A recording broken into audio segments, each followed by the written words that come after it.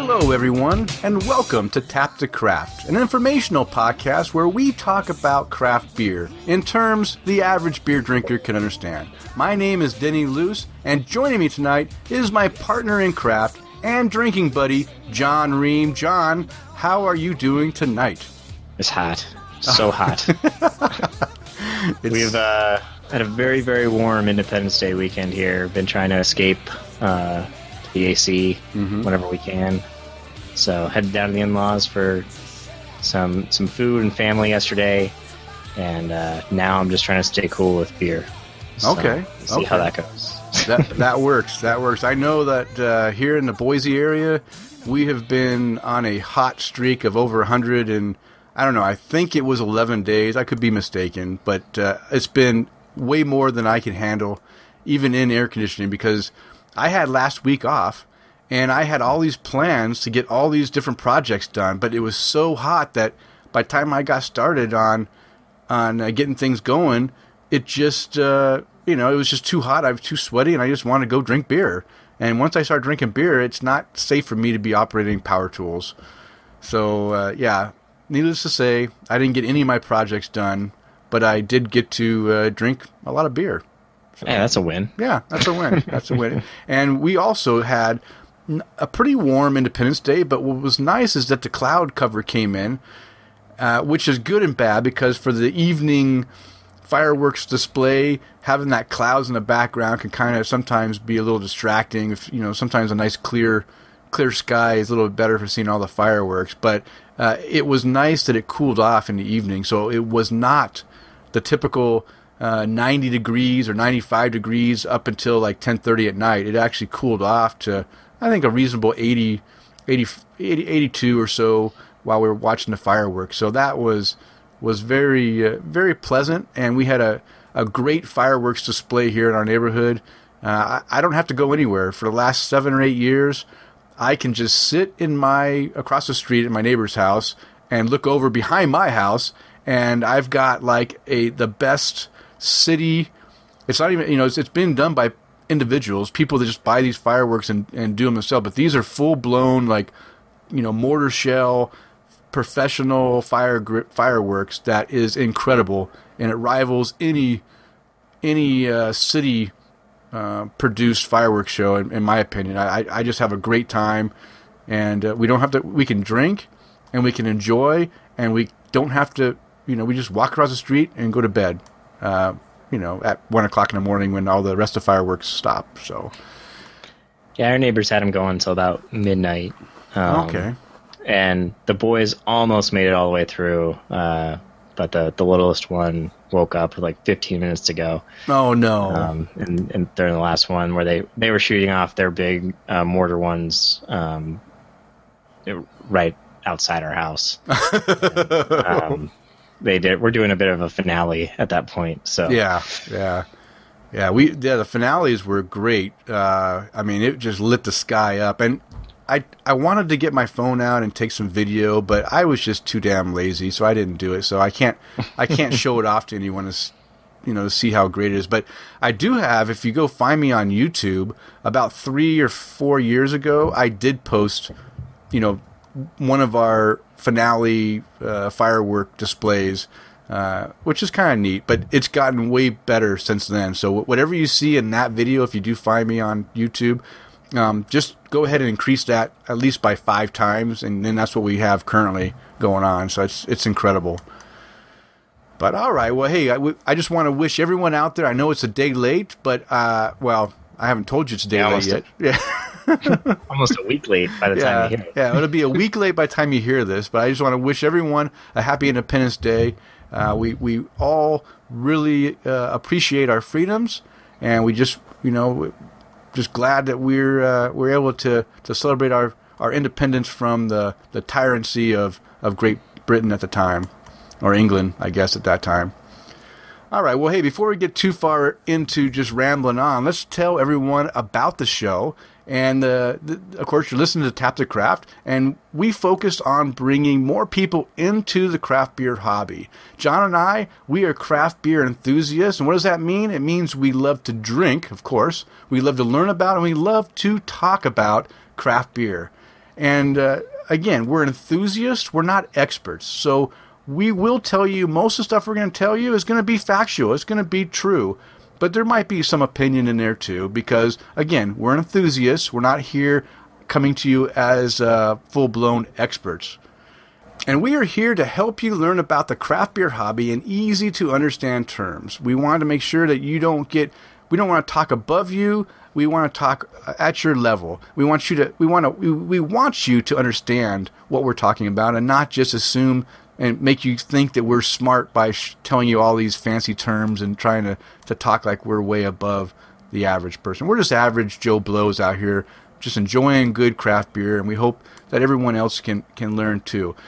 We encourage our listeners to write into the show and provide your experiences and knowledge. We want you to ask questions that you have about craft beer. We love to answer questions, and we want to hear about your experiences because, you know what, John and I, we have our experiences, but doesn't mean we've experienced everything. You guys can provide quite a bit of insight into craft beer, the craft beer hobby, just by your experiences. So go ahead and write into the show or write into us on Twitter or whatever. Just let us know, and we can talk about your experiences on the show too because, you know, everyone enjoys hearing, you know, good craft beer stories too.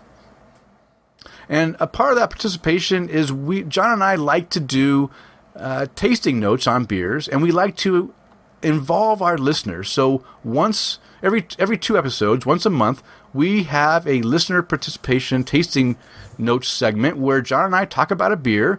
And what's nice is that we actually tell our listeners about the beer we're going to be talking about in the previous episode. So you have 2 weeks to go and find the beer we're going to be drinking, grab a 1 or a 6-pack of it, and you can drink along with us as you are listening to the show. And as John and I are explaining what we're tasting in a beer, you can also, kind of hear what we're saying, taste it for yourself, and now maybe you might be able to pick up some of those flavors, some of those aromas, and some of those characteristics that the beer has by following along with us. So we encourage all of our listeners to go and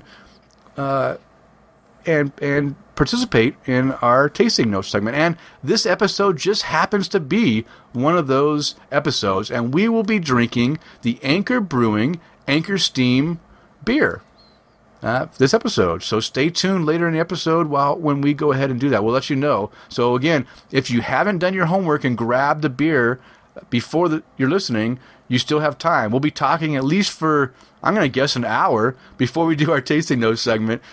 So you have an hour to go put your headphones in, take us with you, go to the store, and pick up a 6-pack of Anchor Steam Brewing. I don't want to push this too hard, but we do encourage our listeners, if you like what we do and you want to help us out, we don't ask for money, we don't ask for donations or anything. We just would really appreciate if you guys could just leave an iTunes review, and that just helps promote the show. And to help encourage our listeners to do that, we have a contest going on where if you leave a review on iTunes, you will be entered into a contest to win one of 2 gift packs, little Deschutes Brewing gift packs that have a tasting glass, some coasters, some stickers, and a bottle opener, which is great. A little custom bottle opener from Deschutes. It's a great little pack. We have 2 of them to give away.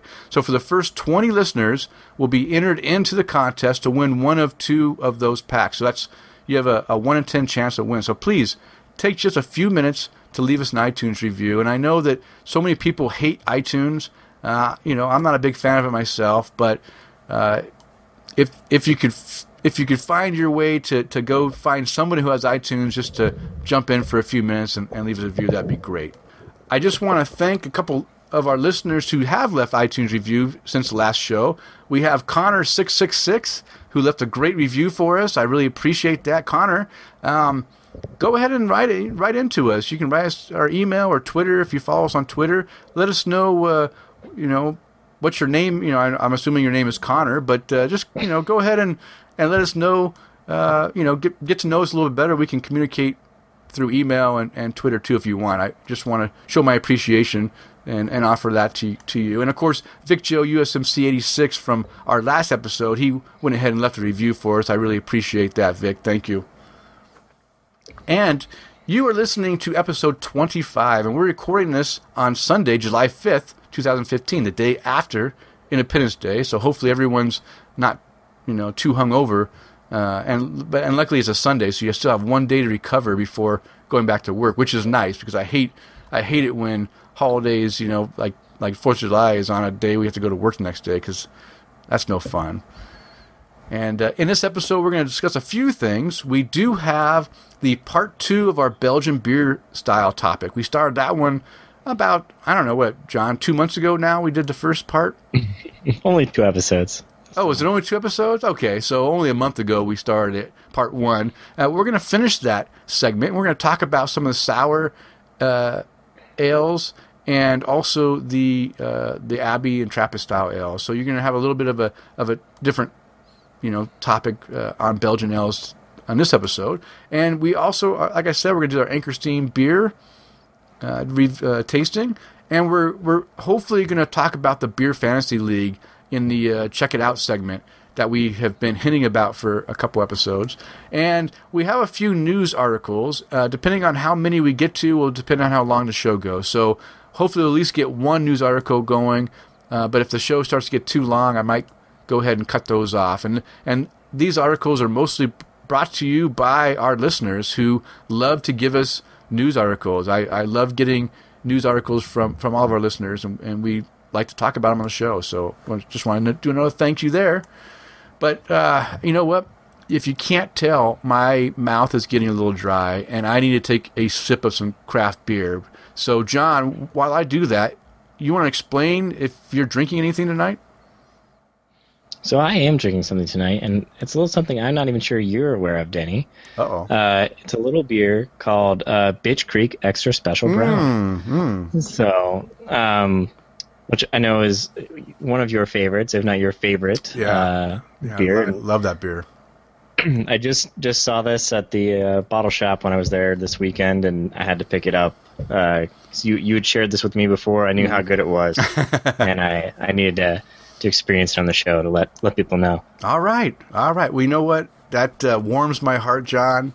It's a little story that my daughter came this week. The reason I had this last week off is because, for one thing, I needed some time off before the rest of the summer. I'm going to be pretty busy at work, and there's not going to be much time off until I come visit John at the end of September.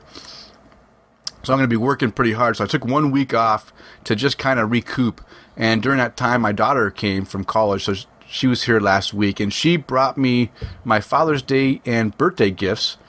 And it just happens that she bought me some beers. Of course, she didn't buy them yet; she's not 21, but her boyfriend bought them for me from her.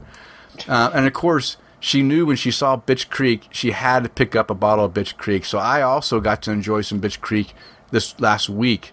And I love that beer. It's just one of my favorite brown ales. It just warms my heart that my daughter knows my taste so much.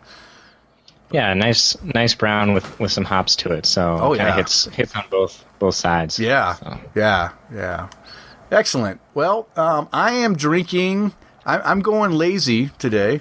I have been trying to finish off this 6-pack of the Anchor Steam Brewing beer, Anchor Brewing Anchor Steam beer, whatever it is. So we'll get it by the end of the show. Maybe. Yeah. So I'm not going to talk about it yet because we're going to talk about it later in the show. But I've been drinking this this afternoon, and my goal is the last beer that I drink of this 6-pack today will be the one we do the tasting on. So I should have plenty of experience with it to talk about it. So. All right. Well, John, you did really good last week with talking about some noteworthy beers. How about? Well, I guess it was the week before you did noteworthy. You talked a lot of beers when you talked about your trip down to San Diego. So I'll count that as noteworthy beers. But how about this last couple weeks? Have you had any noteworthy beers that you want to talk about? I figured I could take this one off since I did so much last time. Okay. I've got quite a few. So. In addition to finding the Bitch Creek here, when I was at the bottle shop, I also came across the Session Cream Ale.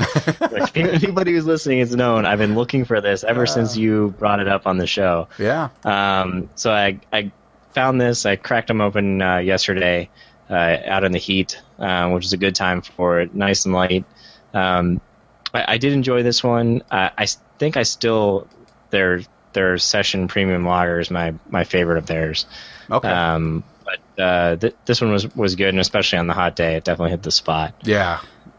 It's really refreshing. Is what I like. It goes down easy. It's not heavy. It's got that creamy, flavor. But you haven't had the export lager one yet, have you?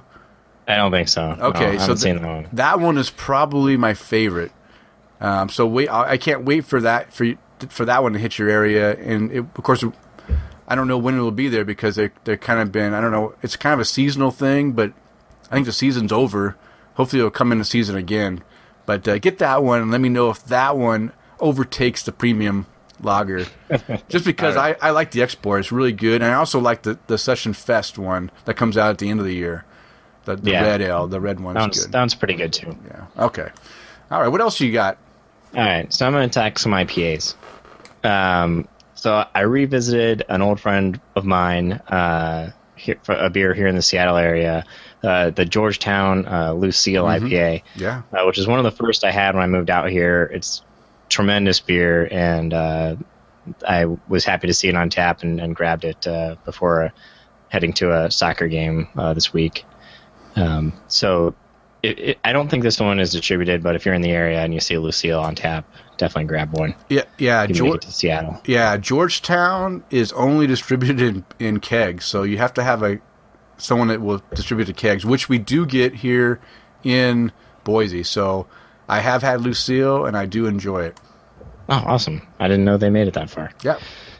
Sweet. So next one is the Stone Ruination 2.0. I finally got my hands on a bottle of the reimagined version of Ruination double IPA, and it was really solid. I really enjoyed it. I'll probably pick up a few of these. And the nice thing is, for as quality double IPA as it is, it's got a price tag that's easy to swallow. Yeah, especially since a lot of breweries, it's kind of a specialty to do their double or something, and so you'll pay a bit of a premium on it, but not as much for the Stone offering. So. Yeah. Did you get the 12 ounce or the 22? The 22. Come on. Okay. Well, they sell it in 6-packs, so you could have got the 6-pack. No, I've only seen it in Bombers here, actually. Okay. So, I haven't seen the 6-packs yet. Yeah, they have it both in 6-packs and in the Bombers, and you're right, it's reasonably priced. Now, can you remember back to when you had the original Ruination, and can you give an opinion on which you think is better? I mean, they're both good beers, but I have an opinion. I've already told my opinion. I don't know if you remember, but I'm just curious about your opinion, if you remember which one you like better. I think I like the new one better. Really? Yeah. Okay. Now, saying that, the old one wasn't a staple that I would go to or anything. It was, more, they don't have anything else that I wanted on, so I'll grab that one. But I really like the 2.0. Okay. So my opinion is I like the 2.0, but I loved the original. So the original has my, although we'll never see it again, it's gone. It has my heart a little bit more than the 2.0, but the 2.0 will win my heart over because I have no choice but to enjoy the 2.0 because that's all I've got now. They've taken away the original. So, okay. Yeah. So I got two more that I'll mention. And the show last week mentioned that I was going to the Washington Brewers Festival for Father's Day. Mm-hmm. And it's a festival featuring all Washington brewers. No beer from outside the state is offered there. So my first beer of the day, which I asked for, and then after I ordered it, they're like, and we just won gold medal with this at the competition. I was like, awesome. And that's the Kolshan Brewing Bastard Cat IPA. It was really solid, and it's just reinforcing the need for me to take a day trip up to Bellingham, Washington, which is kind of having a little brewer explosion up there. Oh, wow. They've got 5 or 6 breweries, and I think I need to head up there because also my favorite lager brewery, Chuckanut, is up there. So I definitely need to make a trip. Okay, maybe if you don't make it during the summer, maybe we can. I don't know if we have time, but maybe we can jet up there when I'm there. Yeah, well, we'll have to see if we can sort that out. But I think it's becoming a go-to for a little beercation. Okay. And the last one I'll mention is at the request of one Denny Luce, fan of the show, and it's the Lazy Boy Brewing Cinnamon Chili Stout. Yeah. What is up with that? So this beer was brought to me by a friend at the festival, and they handed it to me and said, "Guess what's in this?" And so that's always fun. And knowing that I judge beers, my friends like to give me a hard time and give me tough things. It's like, I want you to name the ingredients in this. I'm like, oh, come on. So I got the chili right away. That the peppers in it was very pronounced. And that there was a sweetness in the background. I couldn't quite put my finger on it, and then they said it was cinnamon, and it actually kind of balanced out the chilies kind of nicely. And it was a pretty solid beer. Not something I'm not sure that I could get through a whole pint. Definitely not order a second one. I think it'd just be too much. But as something in a flight or a little taster, it's kind of fun. Fun thing to try out. Okay. So, wow, that is a crazy beer. I think you're right. I think for me, it'd have to be a taster because I have really gone out of my way to try to really embrace the pepper and chili beer thing, and I found that I end up just regretting it after I do it because I usually end up belching up peppers and chilies the rest of the night, or, something that just doesn't agree with me. So I think a taster of that is what I'm sticking with for now. I'm no longer buying chili and pepper beers in 22-ounce bombers because I have to literally choke them down and get them down. Oh my gosh, that's a lot of pepper beer. Yeah, it's a lot. Yeah, I agree, but I think the pepper is kind of hard to pull off well. My favorite is actually still a homebrew that I had at Homebrewers Conference a couple years ago, and it was a habanero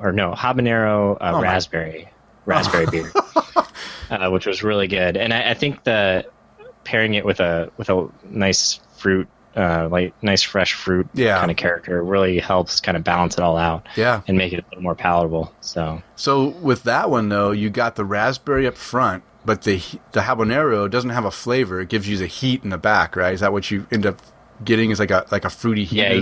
Yeah, you get some of that heat in it. Yeah. So. And, I think that's a little bit of what you want, because not all the peppers really have the, great flavor. You're more looking for a little bit of that heat to play with your food or whatever. Okay. So. Okay.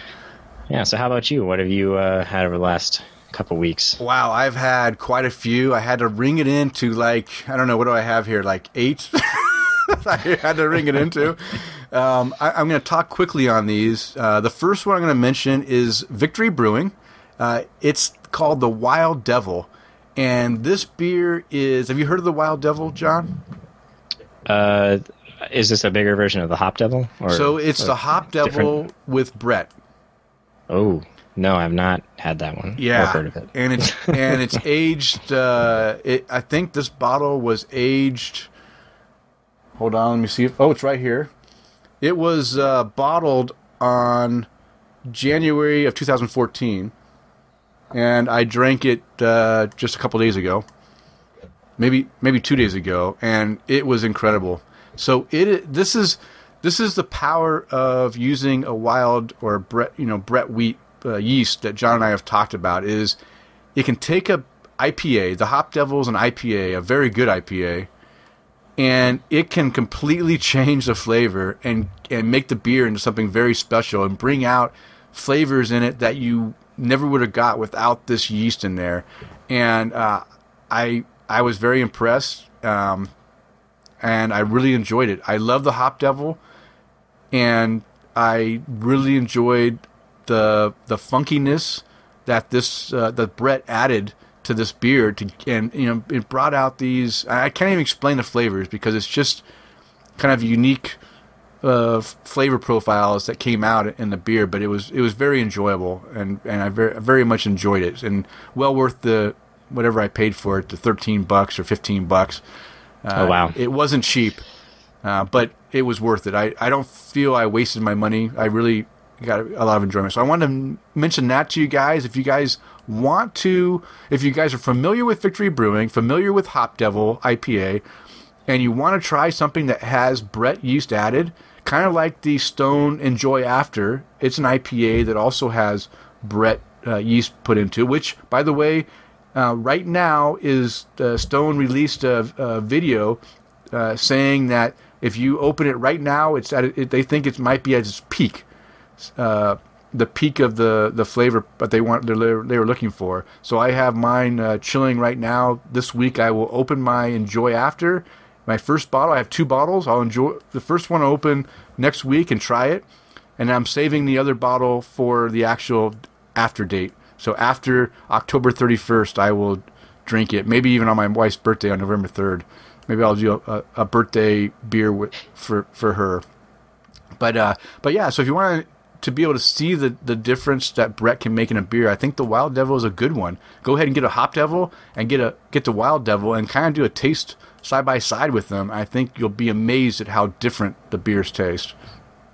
So that's the first one. The second one is an Odell Brewing, which Odell is out of Colorado. And honestly, I'll be honest with you guys, Odell is a good brewery, but for me, their styles are hit or miss. I either love the style that they're trying to do or I hate it. They do IPAs pretty good. They have a good IPA. They have a good double IPA. That Mercenary IPA is fantastic. They do a good porter, but some of the lighter stuff I just don't agree with. I just don't like them very much. So it's like a hit or miss. But I did try this Blackberry Goes. And we talked about Goes, I think, during our Belgian session, right? The first part, did we talk about Goes? Or did we talk about it another time?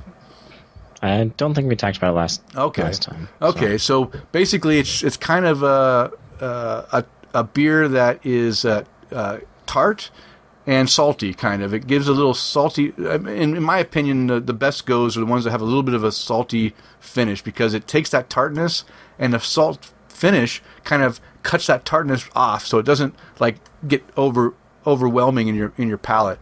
And this one's very good. This is a blackberry, so it has a little bit of a nice subtle blackberry flavor up front with a tartness, and then it ends with a little bit of a salty finish, not overly salty, but just a little bit just to cut it off.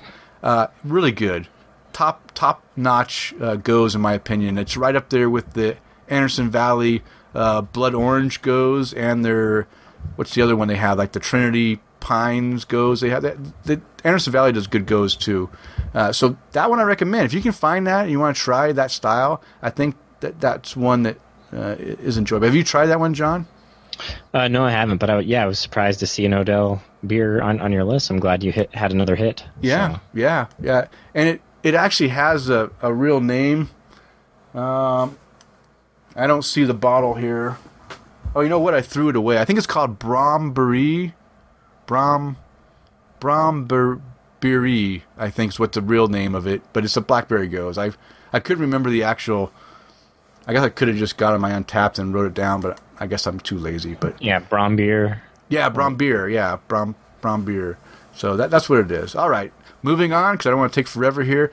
A local brewery in my area, which I enjoy a lot, is Edge Brewing. And one of the days last week, I went and took my daughter's boyfriend out to run some errands. We had to go get some stuff. And I said, hey, let's go hit the Edge Brewing. I want you to try some of their beers. They make some great beers. And we just go to the brewery, have some lunch, and drink some beers. And one of the beers that he really enjoyed, and again, he is new to craft beer. He's only 23 years old. He doesn't drink beer at all unless he's with me, but he's acquired the taste for craft beer. And I was amazed that he actually likes IPAs and he likes hoppy things. Most new craft beer drinkers that first have taste, they don't like things that are bitter and hoppy, and he actually likes the some of the citrus hops that are in some of the IPAs, and he really liked this one I'm going to tell you right now. It's the Edge Brewing Imperial Red Ale, and this is like a 9.4% Imperial Red. Fantastic flavors, a nice bitter finish to it, just top of the line, fantastic job, really well done. I was shocked that he liked that beer because it was a big beer and it did have a lot of flavor and a pretty steep bitter finish too. But it was still, you couldn't tell that it was like a 9.4% beer. You know, it wasn't boozy at all. It was really flavorful and really good.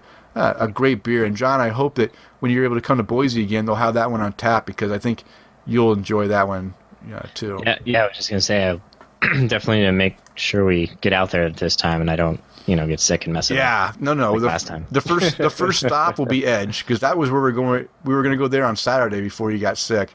But now the first stop will be Edge because I think you really appreciate what they have to offer. The next beer, we did visit 10 Barrel Brewing a week after my birthday.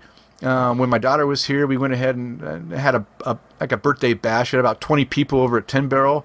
Had some dinner and visited with friends and family and drank some beers. And one of the beers that I really enjoyed, I had actually 2 pints of this beer because it was so good, just happens to be another California Common, which is what we'll be drinking tonight on the show for our tasting notes. But this one's 10 Barrel's version is called Californication. And in Untapped, they called it a session pale lager or ale, but it wasn't. It's really a California Common. I don't know why Untapped called, whoever logged it in there called it the wrong thing. But wow, very, very, very good lager, California Common lager. I really liked the flavor. I liked it so much I had 2 pints along with a cherry tart and what else did I have, like a stout or something. I had a few beers that night, but the California Common was really good.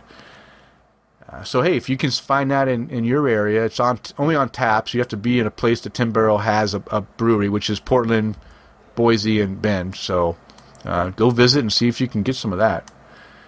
And then the last one I'm going to talk about, I had on Father's Day, the day after we recorded last episode. And this is from a Montana brewing called Big Sky Brewing.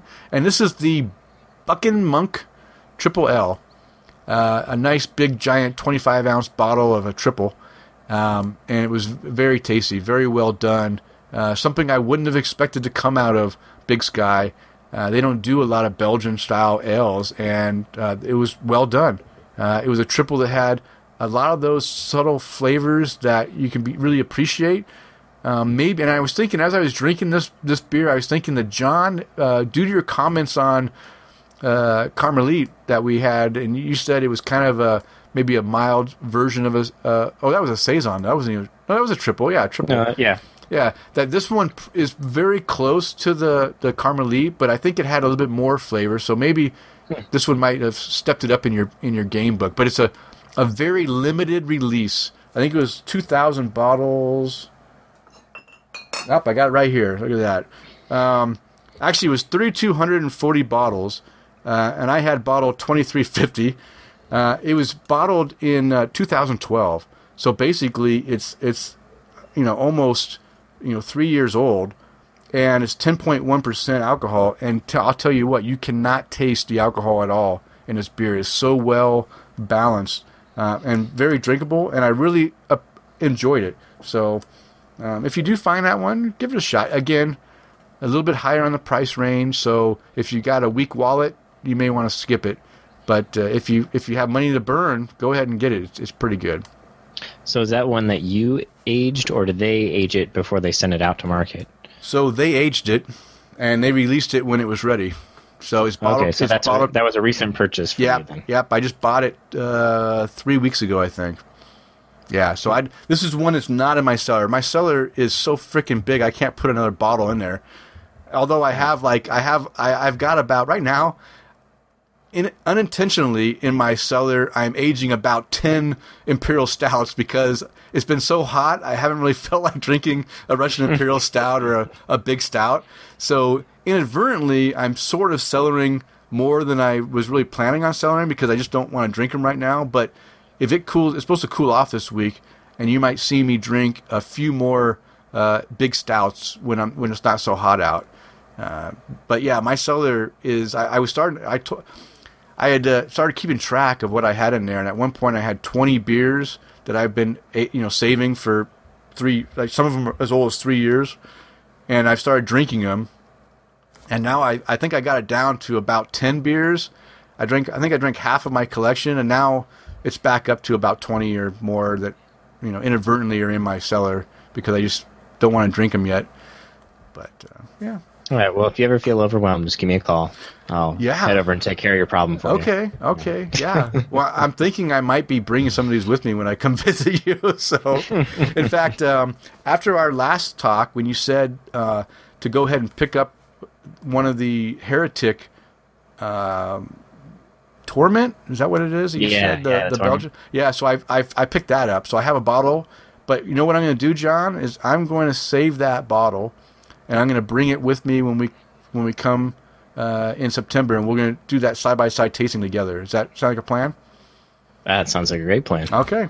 But I already have the bottle, so there's no reason for there's no reason why we can't have it happen as long as you still have some loose cannon left over. I can make that happen. Okay. All right. Well, hey, we've been chatting a lot about beer, but that's what this show is all about is good quality craft beer. But we do have a listener question, and it's brought to us by Robert, our buddy Robert at TPS Sponge on Twitter, and he asked this question: why is it that I can find craft beers aged in bourbon barrels but not in whiskey barrels? And I saw that question, and I started thinking to myself, is that true? And I honestly, I couldn't think of a single beer that I've had that was in a whiskey barrel. Although, I mean, I don't know what differentiate between bourbon and whiskey is anyway. I mean, but John, do you have any answer for Robert on why he only sees bourbon barrels? I do. And I actually have had a couple beers aged in whiskey barrels. They are few and far between. Okay. And the reason for that is in making bourbon, part of what makes it a bourbon is that it has to be aged in fresh oak. So there can't have been anything in the barrel before the bourbon goes in. Okay. So once they're done with those, they can't reuse them for another batch of bourbon, so they get rid of them. Now, whiskey is more lax. You can reuse barrels. You can get barrels from somewhere else and use them. So there's not as big of a turnaround from someplace that just does whiskey to get rid of those barrels, because they can use them until they're not getting any more oak character out of them. Okay. So that's why you see more bourbon barrel beers than whiskey beers. Okay. Because they need to get rid of those barrels, and so they'll sell them off to the secondary market. Well, that makes sense. That makes perfect sense. I will tell you though, I have. We've already talked about our issues with some of the bourbon barrel aging stuff. It's just it's a little bit. Sometimes it can be a little bit too boozy. Sometimes it's just kind of it takes away from the actual beer flavor. I'll tell you what I have really started to appreciate in barrel aged beers is the ones that are doing barrel aging in wine barrels. I really find that the wine barrels give a very unique flavor to the beer that it can be very pleasant, especially in a brown ale or in something that kind of complements the wine. What do you think, John? Do you appreciate some wine barrel aged beers? Yeah, I think it's something that the industry as a whole is still kind of learning what works and what doesn't in a wine barrel. I've had some that it just didn't really come together. Yeah. But when it does, it's really nice. And I've seen a lot of like sour beers and that kind of stuff aged in wine barrels. Which is really pleasant as well. So. Yeah, I just had I had the. Oh no, not this one. I'm looking at my bottles sitting here that I haven't put away yet that I've drank. I just had some beers that were aged in wine barrels that were really good. But I know Russian River does some of their beers in wine barrels. Some of their Belgians are aged in like Pinot barrels and such. So yeah, those are good for sure. Okay, well, hey, hopefully that answers your question, Robert. That was a great question because I didn't know the answer, but hey, it doesn't matter because John, he knew the answer. So hey, we're hooking all of our listeners up to why you see more bourbon barrel aged stuff than whiskey barrel aged. So if you do find a whiskey aged one, then that's a special beer. Hopefully. All right, now it's time for the Brew Buzz segment, and the Brew Buzz is devoted to discussing various beer-related topics. And this week, we're going to go ahead and finish up our Belgian beer topic, part 2, and we're going to talk about 2 other series of Belgian ales. And we have the holy ales and the sour ales. And the holy ales are mostly the ales that are focused around beers that are made, by the Belgian monks. And then the sour ales, of course, are some of the more sour offerings that you can get from the Belgian style ales. And I'm going to be honest with you, in this part 2 is I have probably not as much experience with these as maybe John does. So I don't really have a lot of input as far as of the style. I need to, if I really needed to work on developing more experience with these, it's definitely in the Trappist and the Abbey style ales. I mean, I've had Abbey style ales, but I'm definitely not an expert on those for sure. But I do enjoy the sours, so I can probably talk a little bit about the sours. But John, being that you've actually been to Belgium, right? Is that one of the places you toured when you did your European tour? Did you go to Belgium? No, just Germany and Austria. So. Oh, okay. Well, never mind. Since you're not an expert, on the list of a place to go. Yeah. Okay. Now that everybody knows I'm a phony, thanks to you. Okay. Sorry. I just assumed that with all your expertise and your worldwide European travels, I just assumed Belgium was definitely a place that you would have visited. So no, there was just so much to drink in Munich. So that's true. Okay. Yeah, you might as well soak it up while you're there. Don't want to shortchange yourself. Yeah. All right, so John, like the first type of holy ale we're going to talk about are Trappist ales, and I guess these Trappist ales are brewed in Trappist monasteries. Is that right? Yeah, and I think when people think of like a beer brewed in a monastery, they're thinking of these Trappist ales, but there's really not as many of these breweries as people are probably aware. They probably think that more beers are Trappist when they're not, and that's kind of where the Abbey ales that we'll talk about in a minute come into play. But these Trappist ales, they're brewed at Trappist monasteries, and the Trappist is a really specific order of monasteries that originated just a few years ago in 1664 at a Cistercian monastery in La Trappe, France. Okay. And one of the tenets that these new rules brought forth was that the monastery should be self-supporting. And so breweries were ways that these monasteries could cover the costs of the monastery and support the work that they're doing in the community at large. So all these Trappist breweries are not for profit. The money goes back into the monastery and their charitable work and everything else that they're doing, in their town or region. Okay.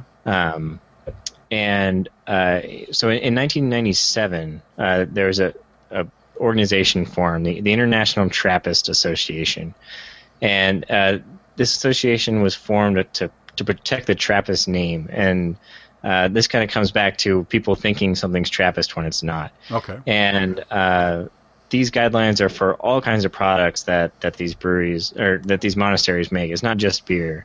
That's just the one we care about.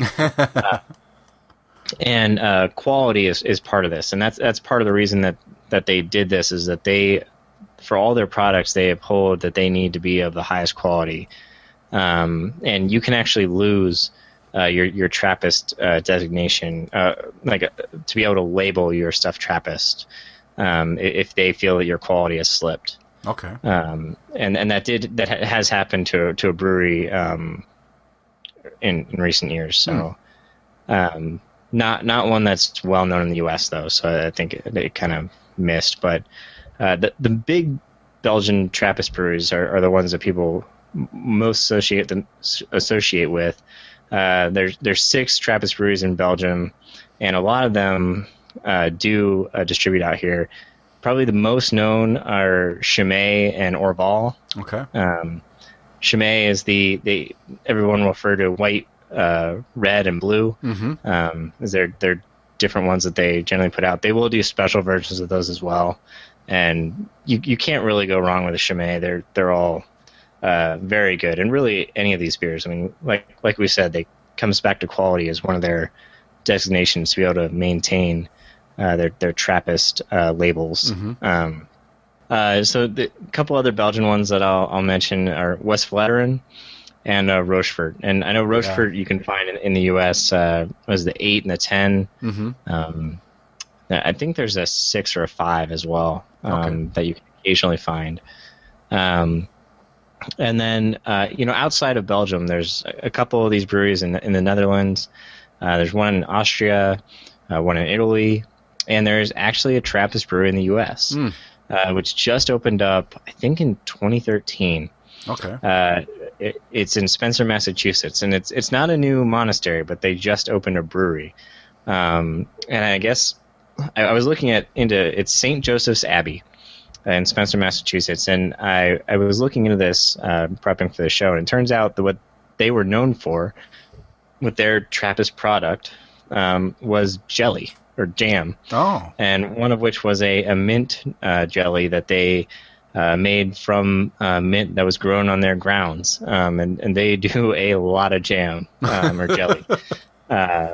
They dealt with like over 1 million tons of fruit or something like that, or 1 million pounds maybe. It was a lot, and they were looking at adding a brewery to help cover additional costs at the monastery and with their work in the community. And they actually did a lot of research and visited with the Belgian breweries and took a lot to heart. And I think it said they took over 20 test batches before they finally dialed in a beer of the quality that they wanted to have out there. And I think the beer that they put out is just called Spencer. Okay. I think it's a single, which we talked about that style on the last Belgian episode. And these Trappist breweries, they brew across a lot of those different Belgian styles that we discussed. And the only really thing that distinguishes them is that the fact that they are brewed these monasteries, and they have requirements that dictate what they are doing with the beer and holding the quality of the beer. Yeah. So John, I don't know if you know the answer, but I'm sure you do. Is there any? I mean, you mentioned that it's high quality standards. They really have some high quality standards. Now, those quality standards, are they meant to be in effect for beers that are fresh, or like when we get these beers from over in Belgium or Netherlands or France or wherever they're coming from into the U.S., it's usually a long boat ride over. It could be 2 months before we even get them on a shelf, depending on the distribution, or 2 or 3 months. Is there a risk of the consumer here in the States buying one of these fancy Belgian beers that are not cheap, right? Some of these are like $5 a 10-ounce bottle, right? They're pretty expensive. Is there a risk that the beer may not be what they were intended to be by the time we get to drink it here in the States? Absolutely. And that's the case of any import. Yeah. It's a long way to get to anywhere. And especially you consider folks on the West Coast, it's got to do a boat ride and then make it across the entire country before it gets over here. And I'm sure I would be willing to bet that the quality standards are based off a fresh sample Yeah.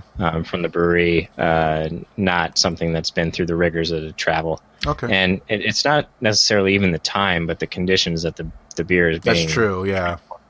It's probably being transported hot across the ocean on the boat, and in a truck somewhere with no AC refrigeration, Yeah. and so, and that can really take a toll. And that's something to keep in mind when you are trying these imports of any country or beer style, is that these beers could have accelerated aging just from the conditions of travel. Okay. So I definitely recommend everybody just goes and try some fresh. Okay. Obviously. Yeah. I next time I go to Israel, I think I'm going. I mean, I have had some of the Belgian ales. The last trip, especially, I drank quite a few that were I'm on tap, and I'm hoping fresh. I definitely got to experience having some German beer that was, I mean, the freshest Hefeweizen I'd ever had from Germany. It was incredible how different it tasted when it was a fresh batch. So I'm hoping that I can maybe get a sample of some of these Belgian styles a little bit fresher when I'm over in the European area, so I don't have to, I get a different perspective. So yeah, definitely. And I think that'll kind of take us into these Abbey ales, which I think Abbey ale is kind of something that's colloquially taken on just something that represents or resembles a Trappist beer, but isn't brewed at a Trappist monastery. And this is something that can be breweries that aren't connected to an abbey in any way whatsoever, but they label it or name it in a way that is meant to create that attachment for the customer. And I think because of that, similar to the International Trappist Association, in 1999, the Union of Belgian Brewers created a certified Belgian Abbey beer logo that can be put on beers. And this is something I had never heard of. I'm not sure I've seen it, but I also haven't studied the label of a lot of Belgian beers that come over here. But this certification is a way to distinguish beers that have an official connection to an existing or an abandoned abbey. And I think not all of these are brewed, at an abbey. It could be a brewery that's contracting a beer for an abbey, or something from a small town that had an abbey that no longer exists, but they are brewing the beer to the style that used to be produced by the abbey, or something like that. Okay. But something to note for this is it's something that breweries have to apply for. It's not something that they're looking to give to breweries. So just because a brewery doesn't have the logo doesn't mean that they're not truly an abbey beer. But to get it, you need it. And I think there's only 18 beers that have been certified. And I did not recognize many of the names on the list. And I don't even want to try to pronounce a lot of them. No. I'm not going to make you. So, but I did see that some kind of unofficial Abbey ales would be the Triple Carmelite that we tried. Okay. I think it's associated with. I think it's one of the ones that's kind of associated with something from the town or area, but not really brewed there. And another was St. Bernardus Brewery and some of their beers. And I guess they've worked with a local abbey, but not all their beers would apply. But that's something that, given the name, the consumer would associate and assume that it had something to do with it. But they have really good beers anyway, so you should drink them regardless of what they may or may not be trying to trick you with the logo or the name. All right. Well, those are the St. Bernardus is definitely good Belgian beers, even if they don't have the official Abbey logo. I still recommend drinking those. And excellent. So the next thing is the sour side of things, and of course, whenever you think of a sour beer, I think a lot of people will equate that with the old lambic beers, the fruit beers that have that wild funkiness with the wild yeast, the spontaneous fermentation yeast that will give you some sour flavors.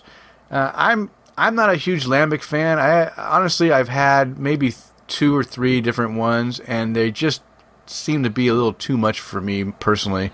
I know that women like them a lot. Not that if you're a man, if you like them, that's fine. I just know that that it seems to be that in my area, it seems like a lot of the women, they really kind of like that lambic.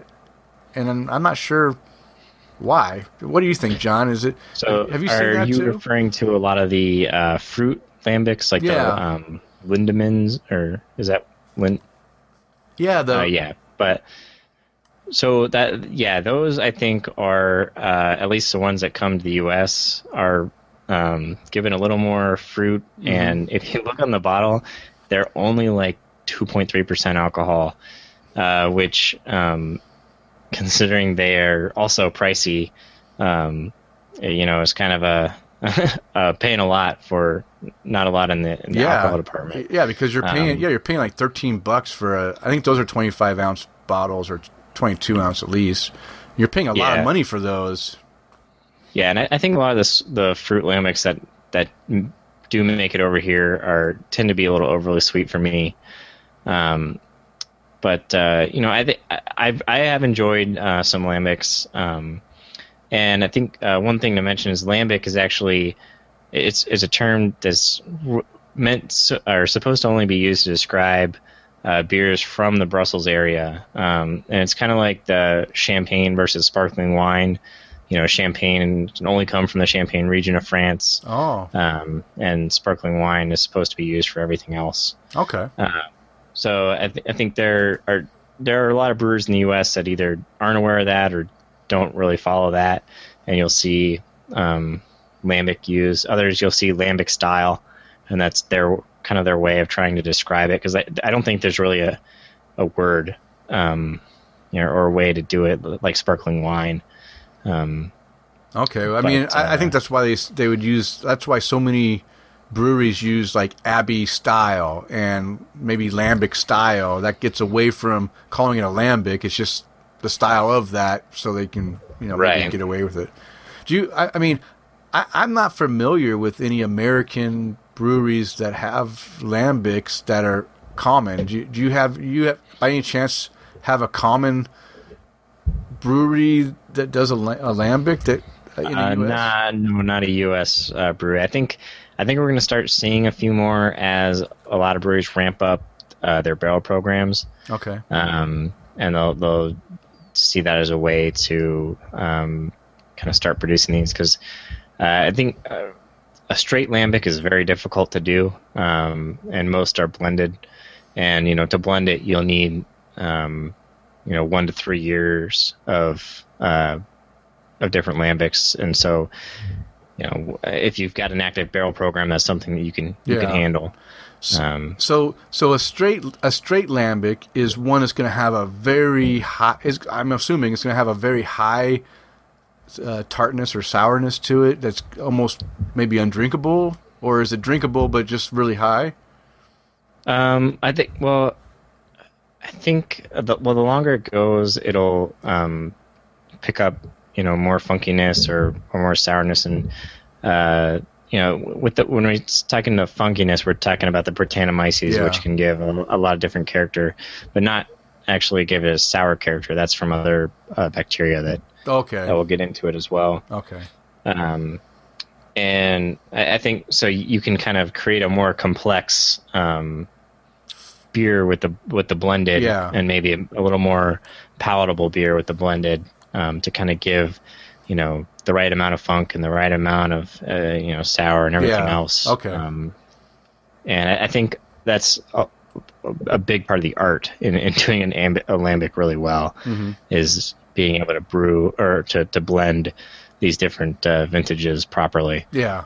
Yeah, it's an art. I mean, it really takes a person that understands the characteristics of how the beer is going to change as it ages, so that they can gauge when it's going to, when they can blend it, get the right proportions to come up with the beer that they're looking to actually come out with as a final product.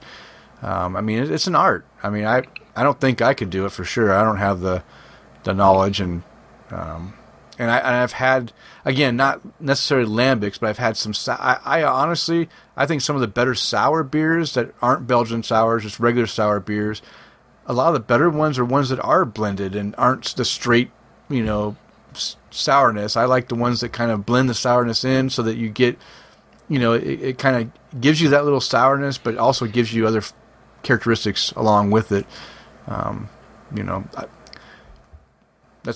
That's what my preference is. Like all those ones from the Jolly Pumpkin, those aren't blended, and so many of them taste identical, even though they're different things. It just tastes like a sour beer, and it just doesn't. Some of them are good, but some of them are just sour. I mean, I don't just need to drink a sour glass of fluid, right? I want to have some other characteristics in there. Mix it with something to give me flavors. And I think that's where Jolly Pumpkin can benefit if they did more of a aging thing and blending some of their beers. They could probably have a better overall product from some of these beers, but that's a separate subject. Yeah. So for lambics, I will give the best I've had, and my recommendation would be to seek out some Cantillon. Oh, okay. Yeah. It is. They have been increasing. I think their export to the U.S. It is hard to find. You will pay a lot for it, but it's really good, and they know what they're doing. And if you want to really experience some good lambic and kind of not screw around with a maybe, definitely check out some Cantillon. Okay. So. All right, John, what about the Flanders Red and Browns? This is another sour style. Yeah, so these beers originated from the Flanders region of Belgium. Go figure. Flanders Red is from West Flanders, and Flanders Brown is from East Flanders. And I had to look up where Flanders was, and it's kind of a northwest area of Belgium, and the West Flanders is actually on the sea. So if you're heading to Belgium, you can make sure you divert to the northwest of Belgium. So got these beers. But a Flanders Red, it's going to have a lot of fruit character. I usually get a lot of cherry. That's the biggest thing I get out of it. But you can have plums, currants, even some orange. But the thing about it is, it's not made with fruit. Mm-hmm. This is all coming from the yeast and the bugs that are in it. And Flanders Red can be very acidic and have very high concentrations, at least relative to other beers, of acetic acid, which is the big acid in vinegar. Mm-hmm. And so I think there are a lot of people that don't like Flanders Red for that reason. That vinegar acetic character, if you're not careful, can really dominate the beer. Mm-hmm. And can make it very unpleasant. Because not a lot of people like just knocking back a slug of vinegar. But when done right, these beers are tremendous, and the fruit character and everything is just really solid in the way it kind of plays with the tartness and the acidity of the beer. Yeah, can be very pleasant. So yeah, a couple notable beers to keep an eye out for. I'm not sure how much Rodenbach is exported to the U.S., but the Rodenbach Grand Cru is supposed to be very good. But a U.S. brewery that, and this is something you should be able to find, is the New Belgium La Folie, which I think they do mix this beer up from year to year, and I've seen it out there as a Flanders Red, and I believe I've seen it out there as a Flanders Brown as well. but it's definitely something to try out, and something I did a vertical tasting with of a few vintages this past year. So something to if you can do it, grab a couple bottles, drink one fresh, and age the other one. Yeah, so. yeah. You did that this year. It sounded pretty cool. But again, these are expensive beers too. And I'm laughing because I'm looking at this year's bottle in my hand right here, 2015. It says this seriously sour, this Flanders style reddish brown ale. So yeah. So it's like a combination of the red and the brown, I guess. It's a reddish. Well, a Flanders red, the color can be anywhere from red to reddish brown, and then a Flanders brown can be anywhere from reddish brown to brown. So, yeah, the color is very can be muddy there in the middle. Yeah. Okay. But yeah, they can flirt the line. They're not from there, I guess. Yeah. They just make it how they want to make it. So that's good. Yeah, so then the Flanders Brown, the other half of La Folie, it also called an Oud Bruin, or I think it's just Old Brown ale. Yeah, Old Brown. It can have a very similar dark fruit character to a Flanders Red, but generally it is more malt driven with some additional complexity from like a caramel, toffee, molasses type character. And additionally, the Flanders Brown shouldn't have as much of that acetic acid, vinegary kind of character as the Flanders Red, and I think that makes it a little more palatable to a lot of people. It doesn't focus as much on that acidity. I think more of the focus is put on the malt kind of additions relative to the Flanders Red. And I had trouble coming up with some commercial examples for this, and the thing that kept popping up was beers from Leafman's, which I'm not familiar with. I don't know if it's exported here to the U.S., but if you can find Leafman's, it's supposed to be very characteristic of the Flanders Brown. So check that out. And you had one to add for this one, didn't you? Yeah, one that I really enjoy and one that my wife really, really enjoys is called the Monk's Cafe Flemish Sour. And this is a beer that is, I believe it's brewed in Belgium from a Belgian brewery, but they don't use the Belgian brewery's name. It's actually brewed for a pub. I think it's in Pennsylvania somewhere. I don't remember. Yeah, it's in Philly. Oh, is it in Philly? Okay. So they brew this. They brew this, and I think the pub's called Monk's Cafe, right? Is that why? Is that what it's? Is it called Monk's Cafe?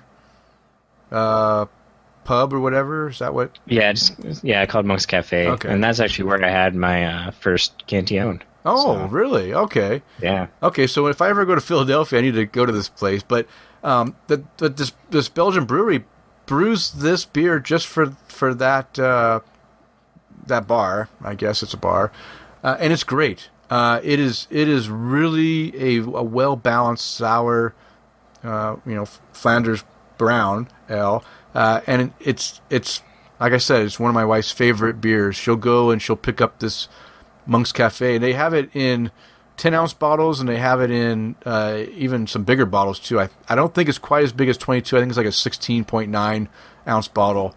So you can get it in a pretty, two different sizes, and it's great. I think if you want to experience this style, I think that's that's the only one I've had.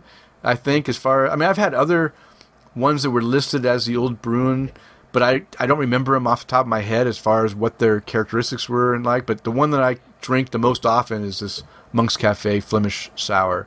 So give it out a shot and see if you like it. My wife and I like it. And have you had that one, John? The Flemish Sour? Yeah, I have. I didn't realize it was a Flanders Brown, but I really enjoy it too. It's good. And I will add, these sour beers, and I mean, we talked about developing a taste for some of the Belgian beers.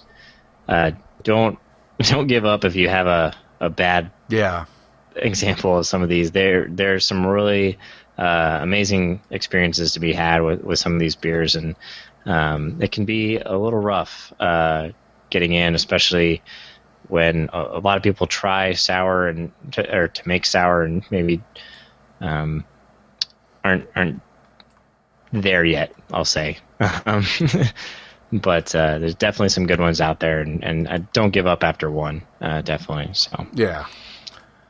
Okay, well, John, excellent job on just finishing up part 2 of our Belgian beer styles brew buzz segments. I hope that was able to give our listeners a little bit of a insight into a few more Belgian styles that they may or may not have tried, and give those a shot. The next thing we're going to talk about, we're going to go into a check it out segment. This is something we've been trying to talk about for a few episodes, but we've been running long, like we probably will on this show. But I don't want to leave it out. So we're going to talk very quickly on the Fantasy Beer League. And this is basically kind of getting your friends together. It's kind of it's done in a local with your local friends. So you got to have a bunch of beer drinking friends that are local to you. It's not going to work if you have a bunch of people that aren't going to be able to get together and do this, because it's kind of like a beer tasting party, but it's done in a fantasy beer setting. It's like a fantasy football league or a fantasy baseball league. You're going to go ahead and you're going to gather up your top choices in beers and bring them to the party and try them out. So how this works is each team, you can have what do you think, John? We don't have the article up right now because there's a bunch of annoying videos that will play in the background we don't want you guys to get annoyed with, but I think you can. I'd recommend at least 6 teams, or what's do they have a minimum on how many teams you should have? Yeah, I think I said 6 to 8. Okay. Yeah, I think less than that is going to kind of take away, and if you get too much, it'll be hard to do some of the tasting that goes along with a league like this. Yeah. So the way this works is what you're going to do is you're going to have your 6 to 8 coaches, I guess, craft beer coaches, and you're going to go ahead and draft breweries that are distributed in your local area. So basically, you don't want to get things that, breweries that don't distribute in your area, but you want to get some breweries that have a good distribution, so you can have a variety of beers too that you can go ahead and use. And I guess these breweries are ranked by Beer Advocate or Rate Beer scores. So how does that work, John, as far as the ranking, as far as, So I think that would be like, your number one overall, like, consensus, kind of their, where they'd be in the pecking order. Like, people have, some running backs in the top 5 overall that they'll be looking at in a football league or something. And I don't know that's necessarily needed, but it'd be good to pull the list and kind of throw them together so people are kind of going from the same sheet, I guess, that they're drafting off of. Okay, so I don't remember if they said, is it one brewery that you pick, or can you pick a few breweries? Do you remember what it said? Yeah, you draft a few breweries, because then the season will be each month you'll have a different style, and so you can pick a beer from one of your breweries. So you can, try to go diverse with a bunch of breweries that are all around. You could go with a brewery that has a killer oatmeal stout, and you just hold them and keep them on your bench till the oatmeal stout month comes up or something. So yeah, you'll draft a few breweries, and that can be up to your league and probably how many people you have. So so basically, let's say you have 6 coaches. Maybe you'll have 18 breweries that you may have on a list, and you guys each draft 3 breweries apiece.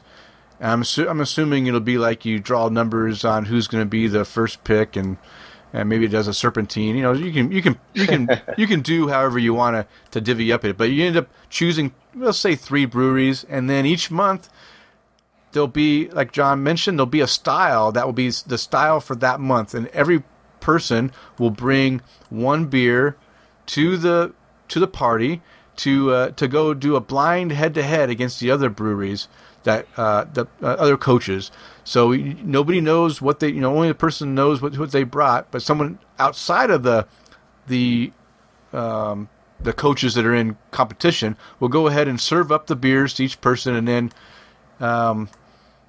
so basically the beers are put into a blind flight, and everyone will rank their flight from the best to worst, and the beers that are revealed and the scores will be tabulated for each team, and as you gain scores by the end of the year, you end up being the winner of whoever has the highest score at the end of the year for the most positive winnings on their rankings on their 1 to 6 flight each week.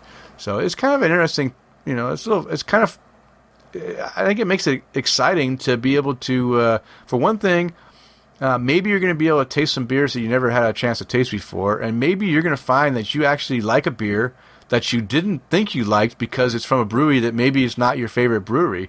I think for me, because I have so many preconceived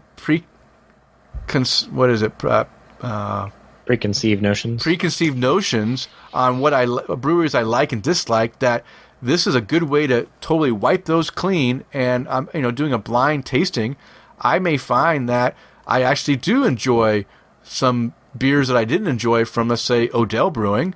That now I'm like, wow, I need to revisit that brewery and that beer from that brewery. It's the same thing like with the Fat Tire we had on the show.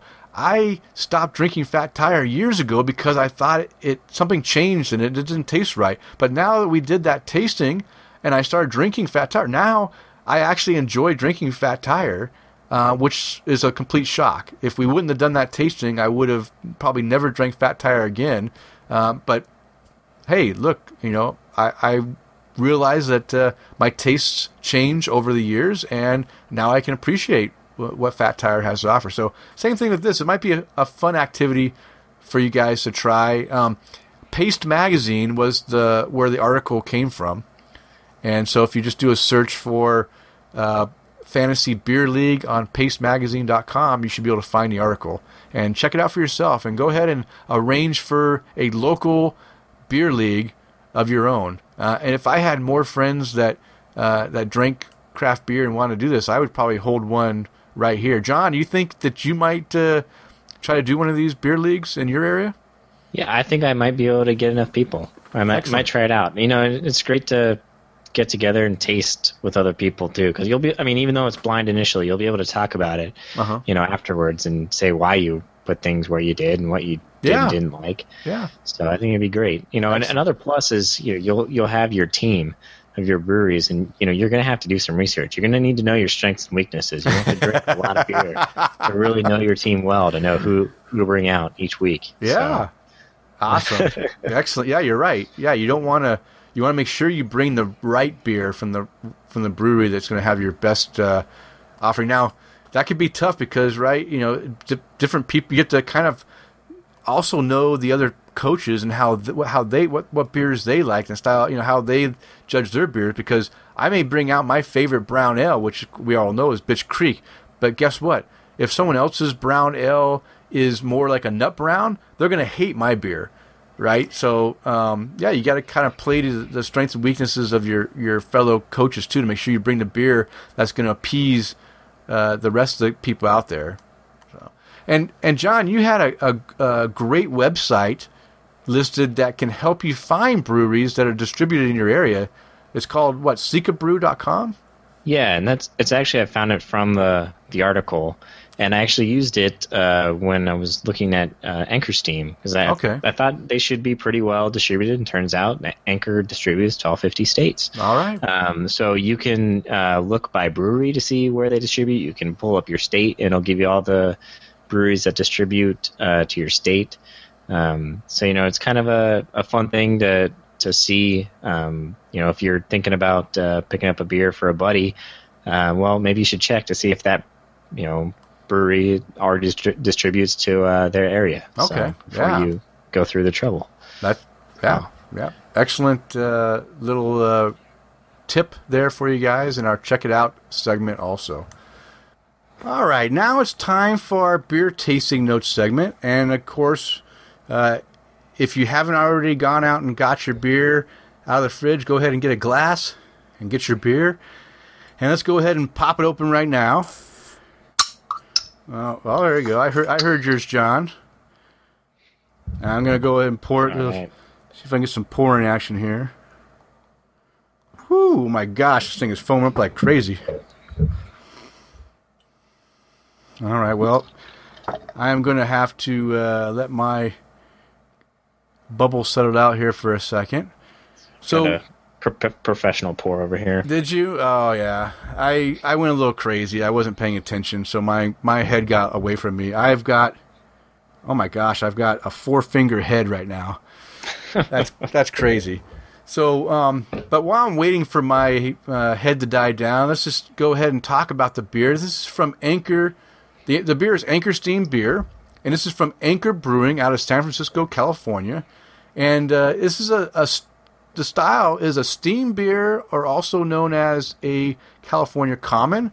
And just a few style notes here on this California Common or steam beer style is it's a blend of pale and caramel malts. It's fermented with lager yeast at warmer ale temperatures in a shallow open air fermenter. Ooh, excuse me, I just burped. Ugh. And there's gentle carbonation. It might be a little bit rougher carbonation with my burping, but that's not bad. First burp all night. That's pretty good. Yeah, I made it real far. Yeah. And it has gentle carbonation and cellars through an all-natural process called crosening. All right. I don't have my German down there. It derives its unusual name from the 19th century when steam, in quotes, was a nickname for beer brewed on the west coast of America under primitive conditions and without ice. And in lieu of ice, the foggy night air naturally cooled the fermenting beer, creating steam off the warm open pans. And then once a nickname for this Californian or West Coast beer brewed under these conditions, today the name steam is a trademark of Anchor Brewing and applies only to the singular process and taste of their flagship beer. So that's why steam beer is trademarked by Anchor Brewing. So the California Common name is what you'll see other breweries use for the same type of style. So that's a little bit of background. It's a 4.9% ABV, so it's just above what I would consider the session beer style or type, but it's still under 5% is still not too bad. It's one you can drink a lot of. I will admit that I have not drank the whole 6-pack. I have one beer left. So this is number 5. So this is the 5th one I've had today, and they go down pretty good.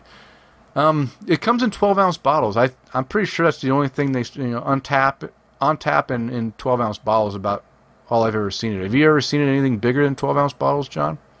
I believe I have. They have a bigger. They have a very iconic bottle style as well. It's not your standard long neck.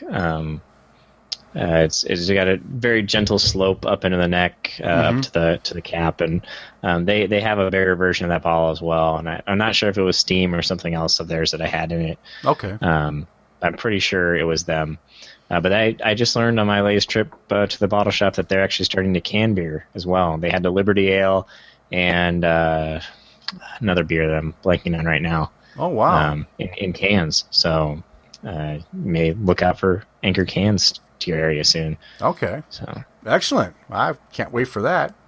I'm really enjoying canned beers myself. I mean, I know a lot of people have, and I was one of them. It was hard for me to switch over to cans, but I kind of like the cans now. All right, so John, you got your beer poured, right? Yes. And what do you think about coloring? Very amber, maybe a light gold color to it. I've got some bubbles coming up from the bottom of my glass, and kind of an off-white head. Very fine bubbles, compact head. It's sticking around. So yeah, I agree. It's a clear beer, I mean, clear as far as not cloudy. It's not hazy or anything. It's got a nice clear. It is like a light golden amber coloring, like you mentioned. And yeah, tiny bubbles come up out of it. Now, I am drinking out of a glass. It does have laser etching on the bottom, so maybe that's aiding in the bubble creation. But yeah, I like to see the little bubbles come up. And you're right. The head is it has a very, very nice head. It's off-white, dense bubbles. There's some coarse ones in there too. It has, like I said, I poured it when I first poured it. Four finger head. It died down pretty quickly to a 2-finger head, but still has it's a nice head. It has good head retention, and also I've drank a few of these. It has good lacing. After every beer. Literally, I have a good amount of lacing all the way down to the bottom of the glass, which is another sign of a good beer. So, okay, what if we take a little sniff of this beer? And we'll just see what we smell. And so I'm getting some cracker, a lot of cracker up front. Yeah, I kind of said biscuity, but you're right. Probably crack. It's hard for me to tell, any kind of a breadiness or crackery thing. I get confused in the difference. But yeah, I said biscuity malt, and I also get something in the background too. I've been, after I drink each one of these, I kind of change my notes a little bit because I smell something a little different. But I get a little either grassy or some herbal aromas in there too, in the back of that nose. Do you have any kind of you get any kind of herbalness to it, or any kind of a yeast? I'm getting something that is coming across a little bit more floral, but it's really subtle. Okay. And yeah, I am having a little trouble pinning it down in the back there. Yeah, it could be floral. Again, I have a hard time differentiating a lot of those things. That's why I kind of said, at first I put grassy, and then after my second beer, I said, it could be grassy or it could be herbal. But you're right, it could be flowery too, because they're all kind of green plants, right? Everything's green, so everything green kind of smells the same to me. It's kind of green. That's your science fact for the show. That's my science for the day. Okay. Well, hey, let's go ahead and take a little sip of this and see what we get off of the first taste. So I get that breadiness kind of comes through. It's a little nutty, or maybe even a little like a little toast on there. Yeah. As well. Okay, yeah, I also get the toasty, slight toasty malt out of there, and again, I went ahead this time. I don't like doing my notes. Last time we did a tasting, I did it without any pre-tasting, but I like to write some notes down because on the spot sometimes I can not come up with good things. But so when I was writing my notes, I got a little bit of something maybe fruity, maybe from the yeast in there. It gives me a little fruitiness. And it could be also floral. Again, I added the floral because after a couple more beers, I was thinking, okay, it's either fruity or maybe a little floral-y because I'm having trouble deciding on what I was actually tasting in there. And then depending on the different beer I had, it seemed like I would get some of that hop bitterness right up front. Now, maybe it's not the hop bitterness. Maybe it is something in the way the malt is presented in the beer. Maybe makes it seem like it's got a bitterness. I know in the past, John, you have mentioned that some of the things I thought might have been hop related might have been related to something else too. So I don't know, but I do get a little bit of a bitterness up front.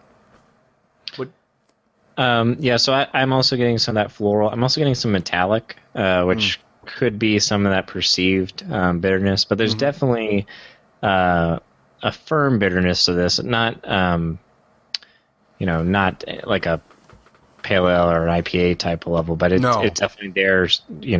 And you can taste it. It's not completely, malt forward by any stretch.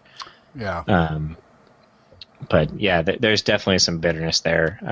But it doesn't linger at all. It No. kinda, so. Yeah, it's not lingering, and yeah. So maybe you're right. Maybe it's metallic-y that's giving me that sense of bitterness. Maybe it's that metallic, some kind of a metallic thing. Now, is that flavor meant to be in the beer, John, or you think it's a side effect of something else? I don't know. I don't know exactly what their target is, Okay. but I mean, it could come from the water. It could come from the hops. Okay, There's quite a few sources for that. that's true. Yeah. It could even come from the open bay vats they used to ferment it. Okay, so the body, I don't know. I might be overstating it. I just listed it as kind of a medium body. It might be medium light, but it doesn't feel like it's a light body, but it feels like a solid. It feels solid in my mouth. It's got a good mouthfeel. It's got a little bit of creaminess to it, even, and it's the carbonation is, to me, the carbonation is not too much. It seems to be just right. I'm not getting a lot of bubblies in my mouth.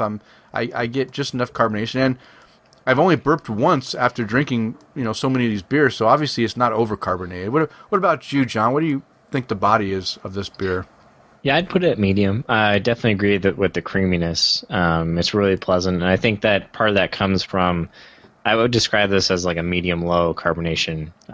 Even though we've got quite a few bubbles coming up, it's kind of deceiving because when you drink it, it's not or it doesn't come across the same way as a lot of other beers with this kind of mouthfeel. Yeah. Medium body, a little less carbonation than probably I would say average for a lot of just craft beers in general. Yeah. But it's really pleasant. The creaminess is nice and makes it really easy to just keep drinking. Yeah. It's fun. It's good to drink. It goes down quick too. What's surprised me about this beer also is it is under 5% alcohol, almost in the session beers, but this beer feels like it should be a bigger beer. It just has that quality beer sense to me, right? That mouthfeel, that body, the flavors you get. It feels like you're drinking you're definitely not drinking a light beer. You're drinking a beer that has some backbone to it and tastes good, which makes me feel good when I drink it. It just makes me want to drink more of it. I don't know. It just surprised me. I was expecting this to be a little bit lighter overall than it is, and I was surprised when it was a bit more solid beer, which I like. The finish, though, I get a drier finish. With that bitterness that doesn't linger, but it's there. It definitely has a bitterness at the end, but it doesn't linger on. It kind of dissipates pretty quickly. It's smooth. A smooth drinker, easy drinking beer. Like I just mentioned, I've almost sucked down a 6-pack in just a few hours, so it's definitely easy drinking. What about you, John? What do you think about the finish? I'm just going to agree with what you said and just take another sip here because it's nice. Okay, all right, excellent. So now here's where I am having trouble, and this is where we make our comments on whether or not we think that a new person to craft beer should drink this beer, should try this beer, being new to craft beer. And I don't know. I'm having trouble because, in my opinion, I think that somebody that is new to craft beer might get enjoyment out of this, but I can also see somebody new to craft beer that's not used to having a little bit more bitterness to it, a little bit heavier mouthfeel, that they may be turned off by it. So I'm kind of got a mixed thing. I almost want to say no, I don't recommend this, not because it's a bad beer, just because I don't know how someone new, if this majority of the people are going to really take to this or not. So, John, where do you stand on this as far as newbies? Yeah, I agree.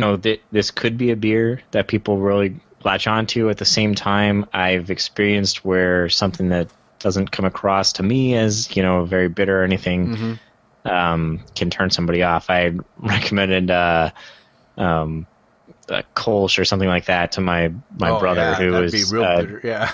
generally just light ales, and a Kolsch isn't an overly bitter beer. I mean, it's light and refreshing, but it was too much bitterness for him. Yeah. And so thankfully he's coming around, by the way, for good. people who are concerned. I've heard he's starting to take a liking to Scottish ales. So nice. yeah, but anyway, I digress. So yeah, I could see this going either way, but I could see this, once you do kind of get more into craft beer, this could easily become kind of an everyday drinker. Yeah. Kind of beer. So I would say, give it a shot. You know, but I think it could definitely hit that mark, but I can see the potential where this is just kind of flirting that line. Okay. So. All right, so we'll say this is not a recommended, not recommended. It's right on the line, and it could go up. It could go either way. So it's kind of like take your chance. Drink at your own risk. Yeah. All right. Yeah, I'll agree with that. It was very tough. I didn't. Most of the time, I either know or don't know. It's pretty easy for me to tell. Yeah, this is something someone will enjoy. This is something that they wouldn't. This one was tough just because of what we just discussed. It's not straight across. It could be taken either way. I think if the bitterness, not again that the bitterness was bad, but if the bitterness was a little bit less, I definitely would say that someone new would like it. But I think that there is that bitterness in there that might turn people off.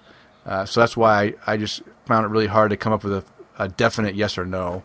Yeah, and see, the more I drink this, like if I was on my fifth one like you, I would probably say go for it, because already I'm not noticing the bitterness as much. I've only got like a quarter of my beer left. So yeah. The first one had the most bitterness. The second, I felt the bitterness. After that, you're right. I got used to it, so it was like, it's there, but it's not. It's not like it's. I mean, my mouth just got used to drinking the beer. So, all right. So, glass style. I mean, this beer can be drank in pretty much any style. A shaker glass or a regular pub. Your Willie Becker glass or whatever. I'm drinking it out of basically. This is a glass. I don't even know how to explain. I got it for my birthday from my son and my daughter-in-law. It's actually a glass from Red Hook Brewing, which we did Red Hook ESB a few episodes ago.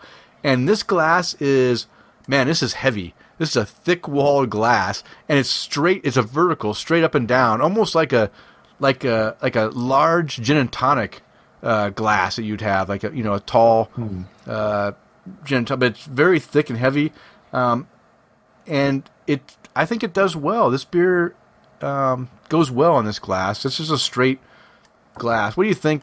Do you have any recommendations on glassware?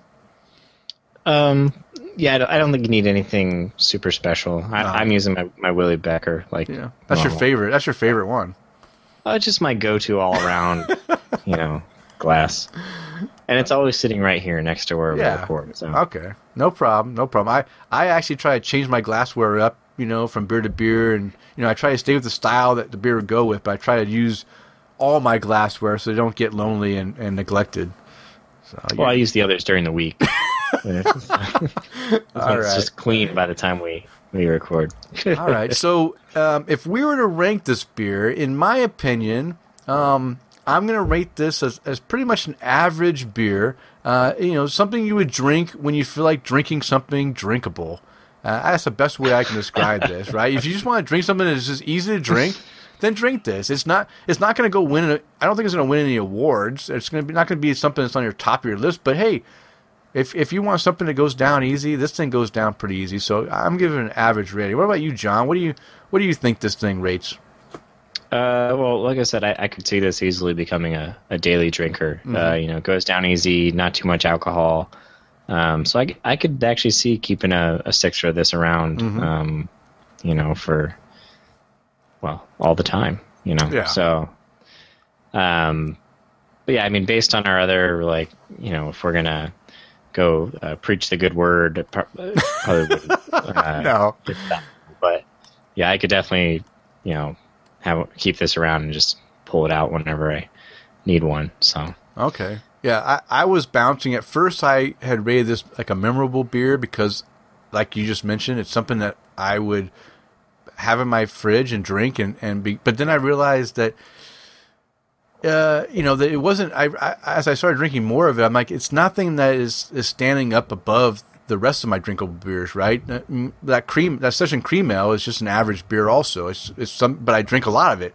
So that's when I went ahead and bounced it down to an average rating because, yeah, it's good, but it's something that I just want to drink when I want to drink, more than one, or I want to drink, throughout, the day. Like I said, I almost drink a 6-pack in one afternoon. So it's good, but I'm not gonna. It's not gonna be one of those ones that I go out and search for all the time. It's just. All right.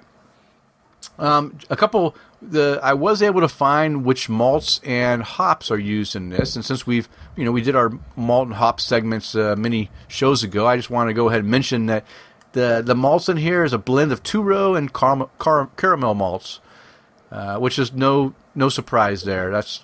I would have guessed that based off of our tasting notes, and then the hops is Northern Brewer hops. I've never heard of Northern Brewer hops, John. Is that a special blend that Anchor Brewing uses, or is that something that's a common hop blend or something? It's an older, I think British hop that you don't see as much anymore, especially in the U.S. just because everybody's chasing these huge citrus hops and that kind of thing. Okay. But I think this one it tends to be more earthy. I've heard mint before from this. I've never experienced that myself, but it's an older style hop that's managed to stick around and not be lost to the new hop craze going on right now. So. Okay. Well then, I don't taste any mint at all in this beer, so. Maybe it's a special. Maybe you got to amp the doses up a lot more to get the mint out of it. Yeah, I don't know. Okay, well, hey, that is our listener participation tasting notes segment. I hope you guys were able to get something out of John and I's tasting, and hopefully you tasted some of the same stuff we tasted, and now you were able to put, some descriptors to what you're tasting, and will help you out in your craft beer journey. Now, we were supposed to go and do some articles, but guess what? We've run way long this episode, so we're going to go ahead and close it out. But before we close out the show, we just want to have an opportunity to raise our glass to some special people out there. So, John, is there anyone out there that you'd like to raise your glass to this episode? Yeah. I'll raise my glass to Robert, send the question in and chatting, and also David, Yojimbo 2000 on Twitter, send in some of the articles and also chatting with us over the last couple weeks. Yeah. So always great to talk with those guys, and they're bringing good stuff. So thank you and keep it up. Excellent. Yeah, I agree. I just want to ditto that what John said. And I apologize for not getting to the articles this episode, but hey, you understand, when John and I start talking, we get carried away. So we'll try to hit those articles next episode. They'll still be relevant. They're not time constrictive stuff, so it'll be okay. I also want to lift my glass to a few people. I want to lift my glass to Connor666 for leaving an iTunes review. Thank you very much, Connor. We really appreciate it. We enjoyed all the kind words you had to say, and we will accept any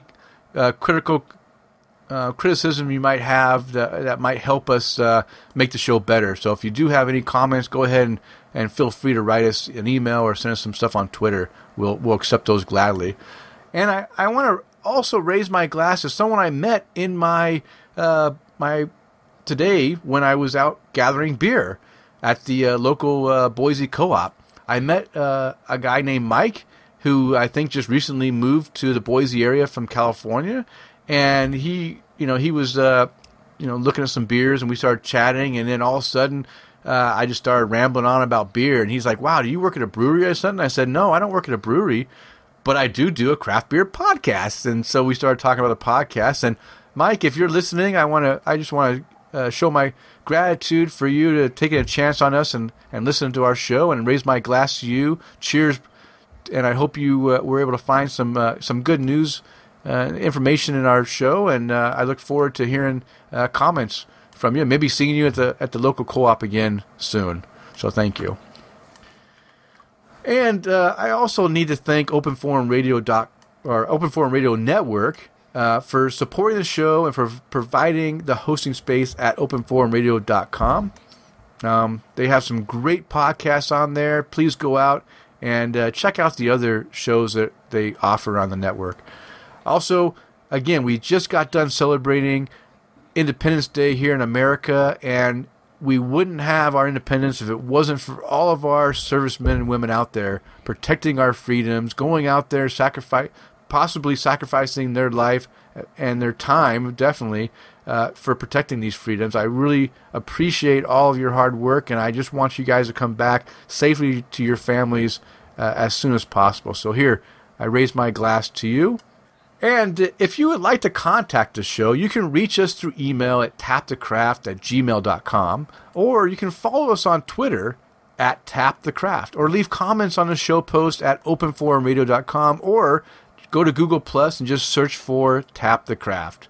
And you can follow me personally on Twitter, Instagram, and Untapped at Loose Screw, and on Google Plus at Denny Loose. And John, how can listeners follow you? So Twitter at Prime Brewing, on Untapped Prime WA, and occasionally I do write about homebrewing and beer stuff at homebrewengineer.com. All right. Well, it's last call, and it's time to bring the show to a close. I want to thank you for downloading and listening to this show, and we hope you were able to find something useful.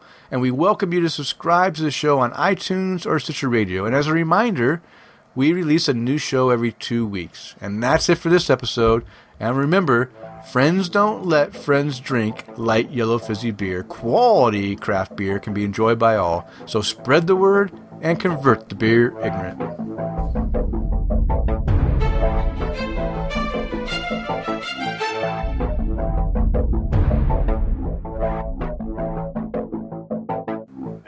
Lay down.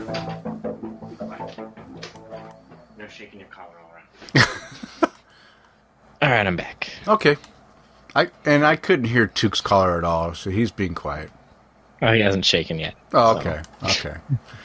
He just looked at me like, I would never do something like that. Yeah, of course not. He's a good boy. No squeak toys either. Just lay down.